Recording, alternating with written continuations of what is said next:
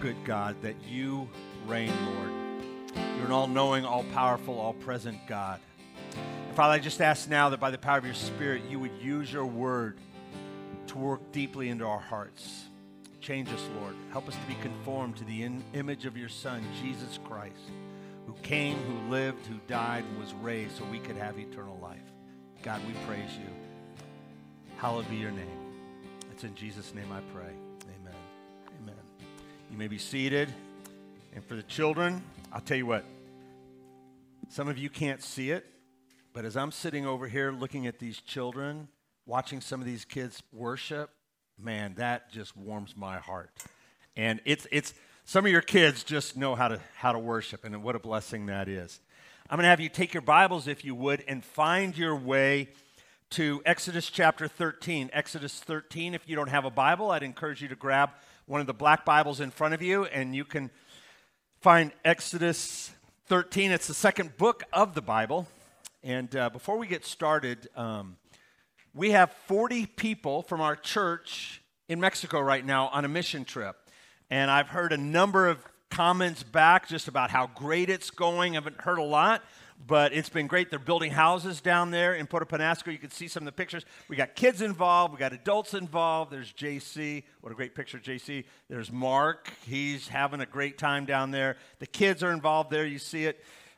What a blessing just to be able to be the hands and feet of Jesus to these different families. I thought that was Johannes, but I'm not sure it is, up on the roof. And there's Alyssa, some of our young adult leaders, Emery and Piper. And just it's kind of fun to see them putting up drywall, hammer and nails. I haven't heard of any nails that have gone through any fingers yet.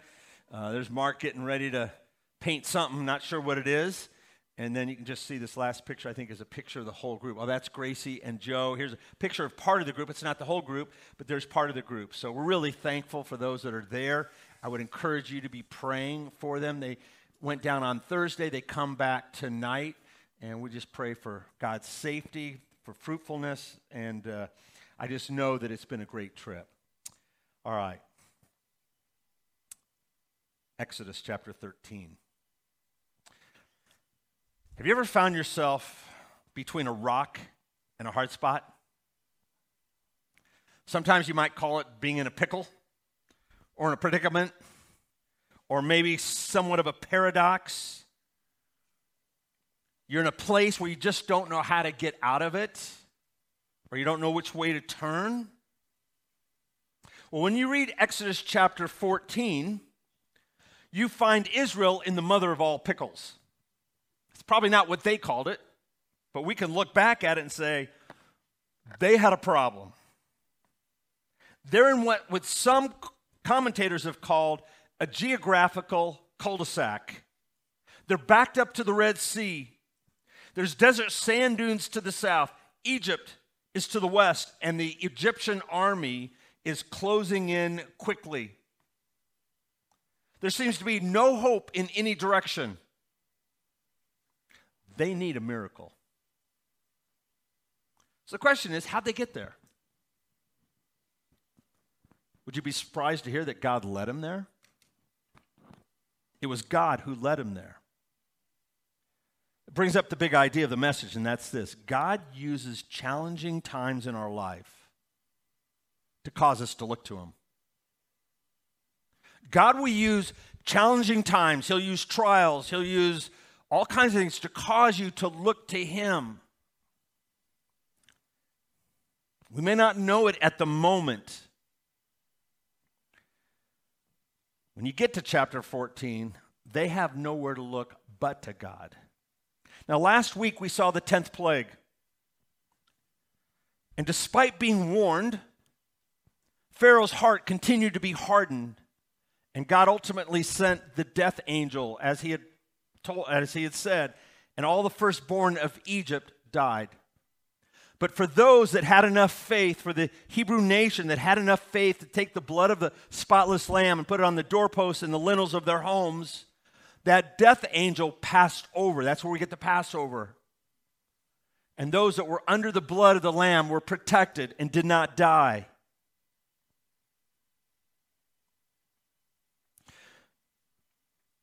At that point, Pharaoh, who lost his firstborn, and the rest of the Egyptians couldn't get the Israel nation out of their fast. He says, go, get out of here. Take your animals, take your families, take our gold, take our clothing, get out of here. And so they go. And God kept his promise to bring Israel out of Egypt from bondage and ultimately to judge Pharaoh.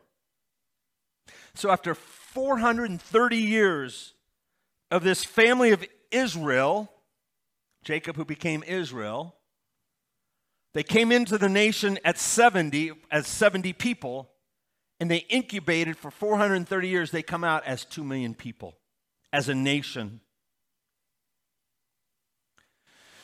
As God brings them out, he wants them to memorialize that moment. And so that's what we see in chapter 13. In fact, look at verse 1. It says, the Lord said to Moses, consecrate to me all the firstborn. Whatever is the first to open the womb among the people of Israel, both man and of beast, is mine. Then Moses said to the people, remember this day. I want you to memorialize this. Remember this day. Out of the houses in which you came out of Egypt, out of the house of slavery. For by a strong hand the Lord brought you out from this place.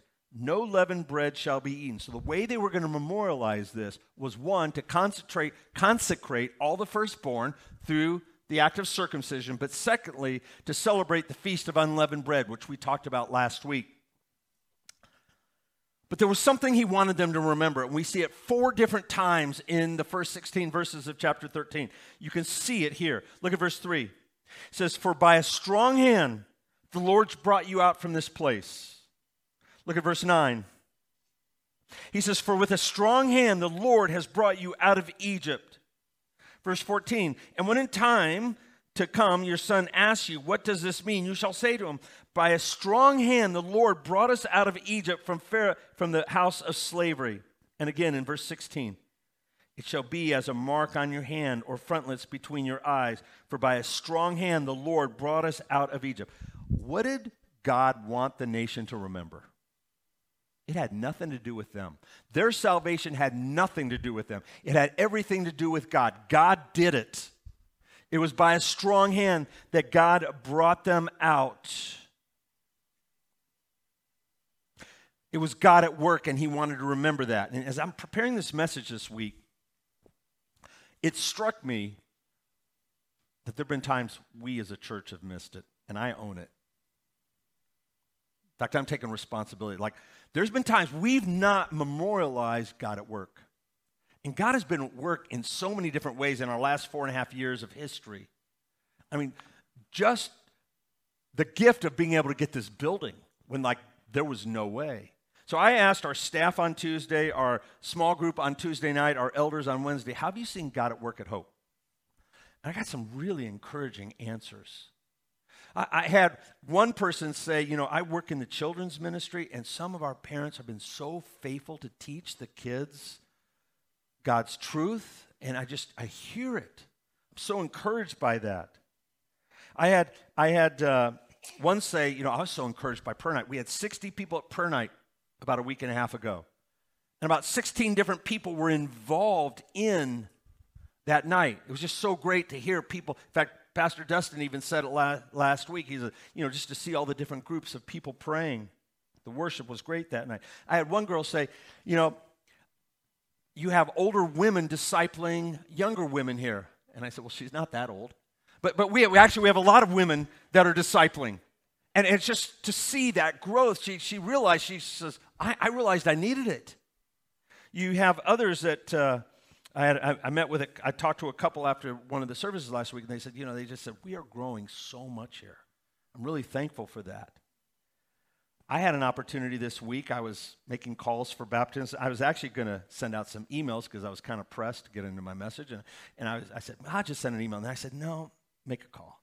So I made a call to this one couple because she had said she wanted to be baptized, and her husband was on the phone. And I said, are you ready to be baptized? And he said, I'm not sure. And I said, well, let me ask. I said, have you received Jesus as your Lord and Savior? He goes, I'm not sure I know what that means. So I got an opportunity to explain it. He ended up receiving Christ with his wife and him on the phone. What a blessing. That's God at work. We must memorialize those moments. In fact, I'm going to spend some time in my message next week talking about more of what God is doing in the church. I think it's a great question to ask your family, a great question to ask in your small groups. How do you see God at work? Because if you're looking for God at work, guess what you see? God at work. What a blessing. All right. I asked the question before. Let me get back to the message. How did they get here? How did the nation of Israel get in this geographical cul-de-sac? And I said God led them there. They were between a rock and a hard spot. So when you're between a rock and a hard spot, what should you do? Well, first of all, follow the Lord, for he is faithful. Follow the Lord, for he is faithful. Look at verse 17. It says, when Pharaoh let the people go, God did not lead them by way of the land of the Philistines, although that was near. For God said, lest the people change their minds, that they see war and return to Egypt. But God led the people around by the way of the wilderness towards the Red Sea, and the people of Israel went up out of the land of Egypt, equipped for battle. Now, we see God leading the nation. You see it in verse 17. Again, you see it in verse 18. But God led the people. Now, if you're like me, when you go on a trip, you want to go the quickest route, the most direct route, for the most part. So what do? Pull out your phones, get on your GPS, you figure out what's the quickest route. Well, many of us think that GPS is new. They use GPS here. It's God's positioning system. They used GPS back then. God knew that at the first, so what he did was he didn't take them the quickest route. In fact, let me put up a map. When you look at this map, the quickest route, and it's kind of hard to see it here, the quickest route, they went from Ramses to Succoth, but the quickest route to the land of Canaan was up along the Mediterranean Sea, but they go south. We're not sure exactly where they cross over, but instead of going the quickest route, they didn't. Why? Because they knew that at the moment there was danger, they would turn and go back. They would want to return to Egypt. Now that can be true of new or immature believers. When things start to get difficult, when the cares of the world, the deceitfulness of riches creep in, what do they want to do? They want to return to their old life. Now the shortest route, as I said, was along the Mediterranean Sea, but that road was dotted with military checkpoints. And so God led them by the way of the Red Sea, south, the place where they'd find themselves between a rock and a hard spot. So God led them into this location. Why? Well, it wasn't a wrong turn. He had some lessons to teach them. Now, you see something interesting at the end of verse 18. It says that they went equipped for battle. And I thought, that was kind of a strange statement. They've been in Egypt for 430 years. For probably the last 350 years, they've been slaves. They don't have military equipment. So what does it mean that they're equipped for battle? Well, one commentator says they were just organized to march. They were organized to march. In fact, we'll see that later on in Egypt. But ultimately, God led them. So how did God lead them? Well, before we see that, I want you to look at verse 19. Moses took the bones of Joseph with him, for Joseph had made the sons of Israel solemnly swear, saying, God will surely visit you, and you shall carry up my bones with you from here. This takes us back 400 years. Remember, Joseph was sold into slavery. He had 11 other brothers. They were the sons of Israel. Ultimately, he became the prime minister of Egypt, and he saved the nation from becoming extinct. Israel brought his family down into Egypt. So Joseph, as he's ready to die, he says, make sure God is going to visit you, and when he does, I want you to bring my bones back up out of Egypt into Canaan. Well, that's what we see here. So Moses is taking an extra package with him. Verse 20. Now we see how God led them. And they moved on from Succoth and encamped at Etham on the edge of the wilderness. And the Lord went before them by day in a pillar of cloud to lead them along the way, and by night in a pillar of fire to give them light, that they might travel by day and by night. The pillar of cloud by day and the pillar of fire by night did not depart from before the people. That had to be awesome. Here they are. During the day, they're being led by this pillar of cloud. But at night, there's this pillar of fire. Like they didn't have to guess where God wanted them to go. How many of you would love to have a pillar of fire, a pillar of cloud to figure out which steps should I take? Anybody? I mean, wouldn't that be great? Well, the reality is we have that. We have the Holy Spirit. We have God's Word. Psalm 119, 105 says, your word is a lamp to my feet and a light to my path. It's our guide. Jeremiah 23 says, is not my word like fire, declares the Lord. We know in John 16 says, his Spirit will lead us into all truth. We may not have a pillar by day and by night, but we have the Word of God and we have His Holy Spirit. What we see here is a visible reminder of God's presence. Emmanuel, God with us. 2,000 years ago, God came into this world. Emmanuel, God with us. Now, as I was reading this, I was just reminded that God is with us. And you know how I used to pray? I used to pray, God, be with Michael. But that's not a good prayer if Michael's a believer in Jesus Christ. Because God is with him. Thank God. He is with him. A better prayer would say, I pray that Michael would sense your presence, Lord.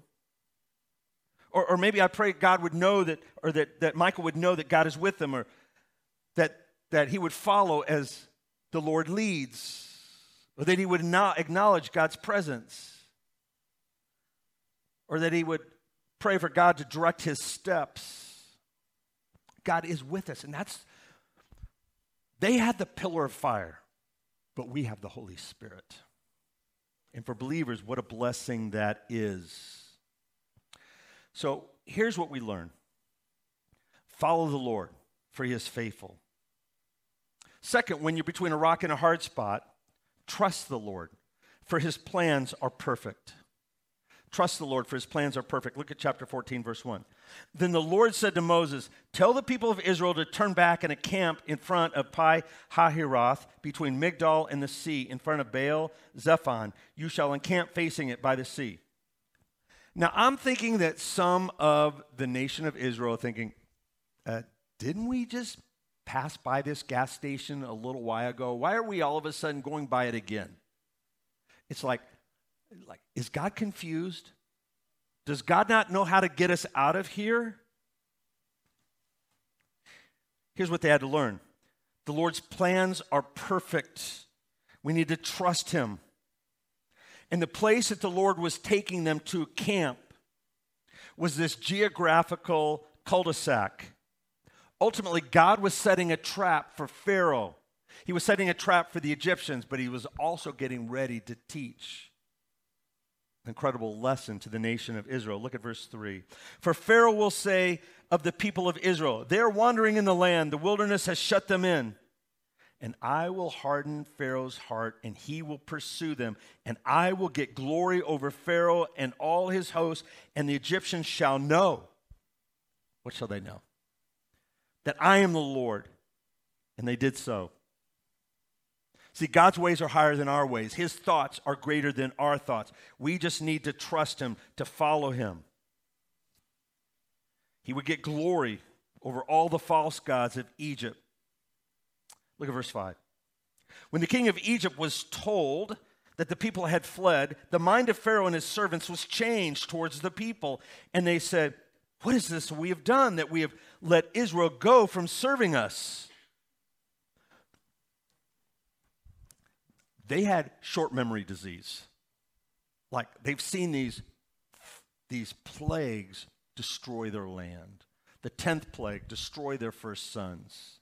And all of a sudden, they're thinking, what have we done? How did we let these servants go? See, some of us can be slow to learn the lessons that God is trying to teach us. Look at verse 6.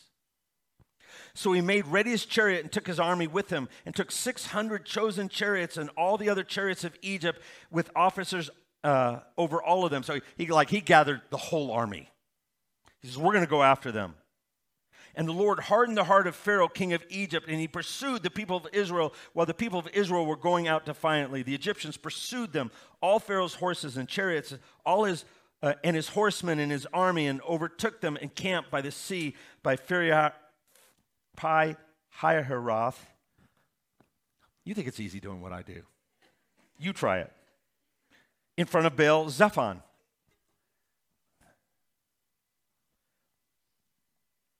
It's amazing how quickly we can forget the great things God has done.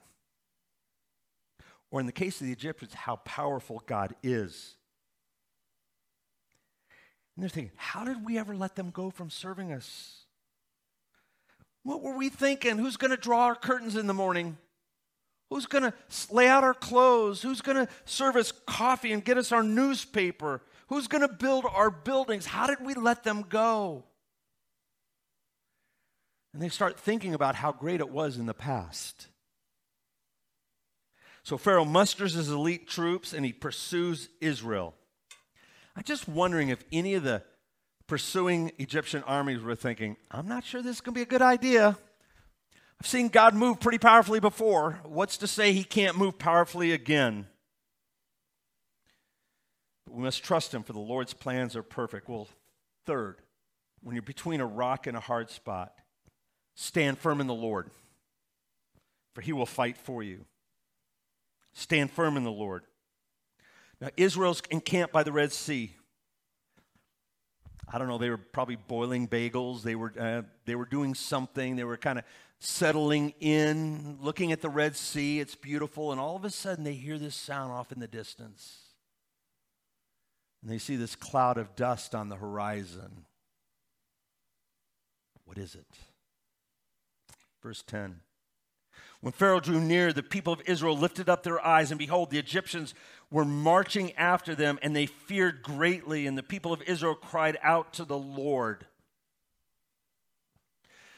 You have to realize what this scene must have been like.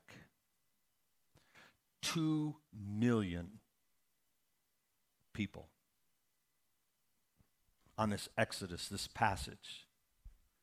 Try to imagine 2 million people camped. In fact, when they get the law, they're told how to camp, and that's pretty cool with the tabernacle in the middle. I'll speak about that in the spring. But what's amazing is I thought about it. You know, there's a Cardinal football game today at Cardinal Stadium. The roof is going to be open. It'll be a lovely day. But until the game's over, it's not going to probably be a lovely day. But there's 63,000 people that are going to be pouring out of there after the game's over. This was 32 times that amount of people, all camped. And now you got this Egyptian army coming. What do? It says they feared greatly, and the people cried out to the Lord. They'd seen all the great things that God had done. The question is, were they living by sight or by faith at this point? Clearly by sight. They were putting their fear in man versus trusting in God's promises. But the good news is they cried out to the Lord. But even that was short-lived. The fact is, when you're going through a difficult season, maybe the Lord is trying to get your attention, wanting you to trust him, wanting you to lean on him, wanting you to look to him, wanting you to cry out to him. And often we can cry out in relief, God, get us out from under this. But maybe God is wanting to have you cast off your self-sufficiency, your dependence upon self, and depend upon him. Maybe he's trying to break down your pride in this moment. That's a win. But instead of continuing to look to God, they look to blame somebody. They want to blame someone. And instead of saying, Lord, what are you trying to teach me? Instead, they look for someone to blame, and of course, they blame the preacher. Always got to blame the preacher. Look what it says, verse 11. They said to Moses, is it because there are no graves in Egypt that you have taken us away to die in the wilderness? What have you done to us in bringing us out of Egypt? Isn't this not what we said to you in Egypt? Leave us alone that we may serve the Egyptians. For it would have been better for us to serve the Egyptians than to die in the wilderness. It was the woman that you gave me, Lord. Like, what did you do? Moses, why did you bring us here? I mean, they start romanticizing what it was like back in Egypt. We would have been better off in Egypt.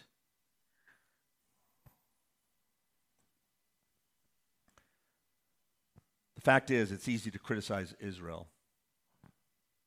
and they're complaining. But sometimes we can be no different than Israel. We start going through disappointments, we have challenges in our own lives, and we stop believing in the promises of God, and we start complaining. When you forget God's promises, you can sometimes imagine worst-case scenarios and start to romanticize your past versus looking to the Lord. And that's where you see the importance of leadership right here, and Moses. And this account, I mean, they're backed up. This became the opportunity for one of the greatest leadership declarations in the Old Testament, but also it became an opportunity for one of the greatest deliverances on this side of the cross. Look at verse 13. And Moses said to the people, fear not, stand firm, and see the salvation of the Lord, which he will work for you today. For the Egyptians who you see today, you shall never see again. The Lord will fight for you, and you have only to be silent. That's an awesome verse. See, for Israel, this moment should have been a 2 Chronicles 20:12 moment. Lord, we don't know what to do, but our eyes are upon you. And yet, they're complaining, they're moaning. They've seen God work, but they've forgotten. They were between a rock and a hard spot, between the Egyptian army and the Red Sea. And Moses says, I got this. Actually, I don't got this. God's got this. Notice what Moses doesn't say. He doesn't say God helps those who help themselves. Didn't say that. He doesn't say you just need to believe in yourself. You can do this.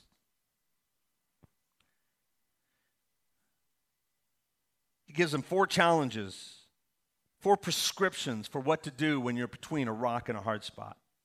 Here's the first one. Don't fear. Don't fear. See, awe of God or fear of God can energize us. Fear of man can paralyze us. He's saying, take your eyes off of man, put it on God. Second, he says, stand firm. Stand firm. Ephesians chapter 6, verse 10 and following speaks of spiritual warfare. I think it's 4 different times. It says, do all you can do to stand. Stand therefore, having stood therefore. He says, we do not wrestle against flesh and blood, but against principalities and powers. He says, stand. He says, stand firm. Keep the faith. Trust in his promises. Third thing he says, watch God work. Look at verse 13. He says, fear not, stand firm, and see the salvation of the Lord. That was the title of this message. See the salvation of the Lord, which he will work for you today. God's going to work. For the Egyptians whom you see today, you shall never see again. See the salvation of the Lord. It's a reminder that we should continually look to the cross of Jesus Christ, because that's where we see the salvation of the Lord, where Jesus became a substitute for us on the cross. He died a sacrificial death. His blood was shed to cover our sins. See the salvation of the Lord. Watch God work. Finally, he says, be quiet. Just be quiet. Not sure if he was saying, stop complaining, quit your belly aching. It's not helping anything. Just be quiet and watch the Lord work. Verse 14, the Lord will fight for you, and you only have to be silent.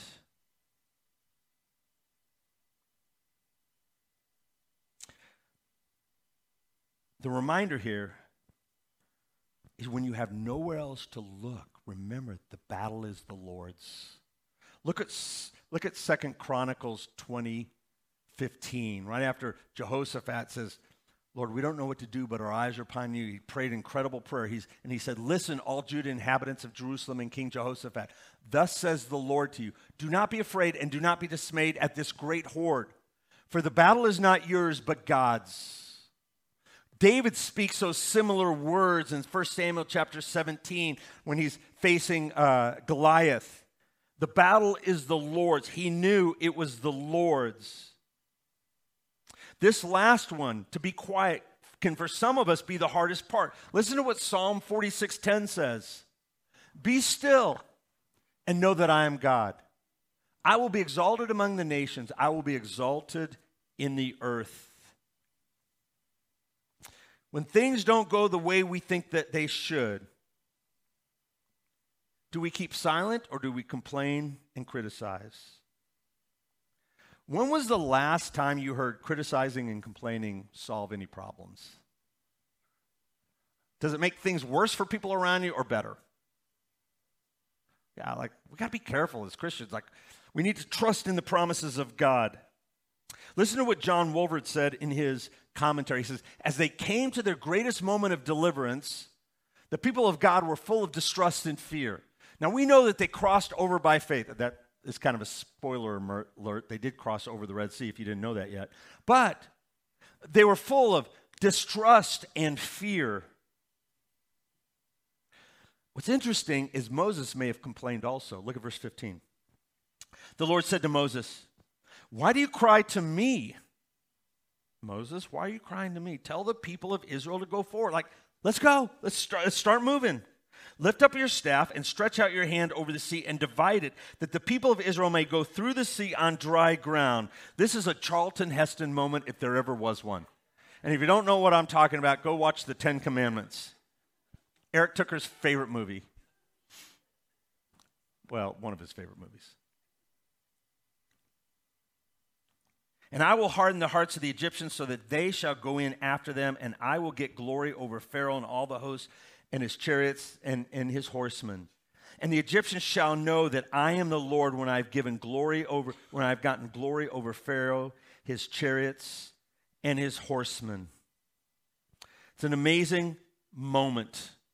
And what seemed to be impossible to man is no big deal for God. He says, just go forward, be obedient, even if it doesn't seem to make sense. And we see how God's plan is now starting to unfold. Look at verse 19. Then the angel of God who was going before the host of Israel moved and went behind them. And the pillar of cloud moved from before them and stood behind them, coming between the host of Egypt and the host of Israel. And there was a cloud in the darkness. And it lit up the night without one coming near the other all night. So this pillar of cloud got between the advancing Egyptian army and the fearful Israel. And it protected them.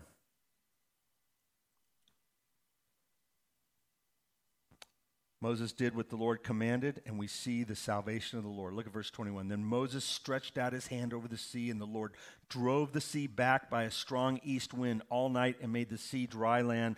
and the waters were divided. And the people of Israel went into the midst of the sea on dry ground, the waters being a wall to them on their right hand and on their left.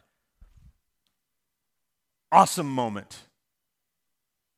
You see the power of God. Now, they didn't get miracles all the time. In fact, they'd not seen a miracle for 400 plus years, and all of a sudden they've seen all these miracles in a moment. But this would have been incredible. And it certainly would have taken a step of faith to walk through that canyon of water. Verse 23, the Egyptians pursued and went in after them into the midst of the sea, all Pharaoh's horses, his chariots, and his horsemen. And in the morning watch, the Lord, in the pillar of fire and of cloud, looked down on the Egyptian forces and threw the Egyptian forces into panic. Who's in control? Absolutely. Clogging their chariot wheels so that they drove heavily. And the Egyptians said, let us flee from before Israel, for the Lord fights for them against the Egyptians. Like, what took them so long to figure that out? I mean, how many plagues did they have to go through? How many miracles of God? And again, we can cry out and say, like, what were they thinking? But doesn't that describe us sometimes? How often have we seen God move in so many powerful ways, and then we get into another predicament, between a rock and a hard spot? It's like, God, what do I do now? Look to the Lord. Verse 26, and the Lord said to Moses, stretch out your hand over the sea that the water may come back upon the Egyptians, upon their chariots, and upon their horsemen. So Moses stretched out his hand over the sea, and the sea returned to its normal course when the morning appeared. And as the Egyptians fled into it, and the Lord threw the Egyptians into the midst of the sea, the waters returned and covered the chariots and the horsemen of all the host of Pharaoh that had followed them into the sea. But not one of them remained, but the people of Israel walked on dry ground through the sea, the waters being a wall to them on their right hand and on their left. I said it last week. You see it once again, this juxtaposition of those that believed God by faith and were saved, and those that rejected him and weren't. It's a very clear picture here. Listen, when we're between a rock and a hard spot, we need to follow the Lord. We need to trust the Lord. We need to stand firm in the Lord, and finally believe in the Lord, for he saves sinners. Believe in the Lord, for he saves sinners. Look at verse 30. Thus Yahweh saved Israel that day from the hand of the Egyptians, and Israel saw the Egyptians dead on the seashore. Once again, they've just gone, the nation of Israel has just 2 million of them gone through this canyon of water. They've been saved, and now these waters have come over the Egyptian army. God has judged those that have rejected him. And you see, those that have been saved can see the impact of those that haven't. Last week I also said that the Jews were just as guilty of sin as the Egyptians. The only difference between the two is that Israel, by faith, believed in God's way of salvation. Look at verse 31. Israel saw the great power that the Lord used against the Egyptians, so the people feared the Lord. They feared the Lord, and they believed in the Lord and in the servant Moses. Israel, by faith, believed in God's way of salvation.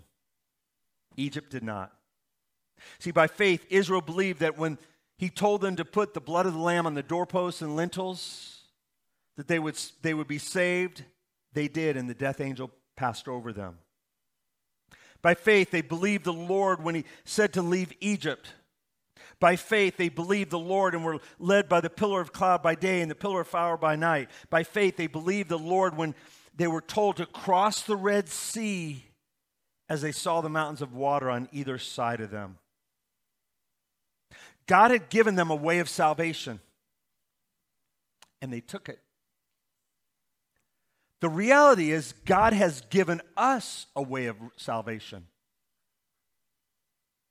The problem is, We're between a rock and a hard spot.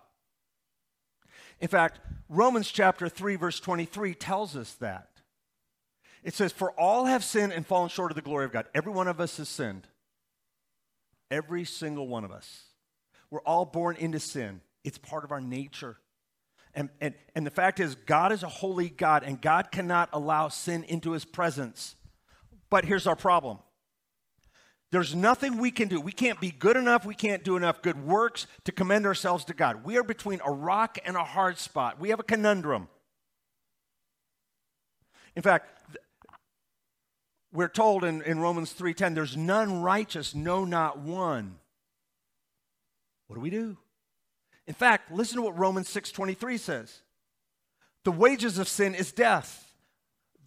That's what we're facing. We are backed up against the Red Sea. The Egyptian army is coming at us.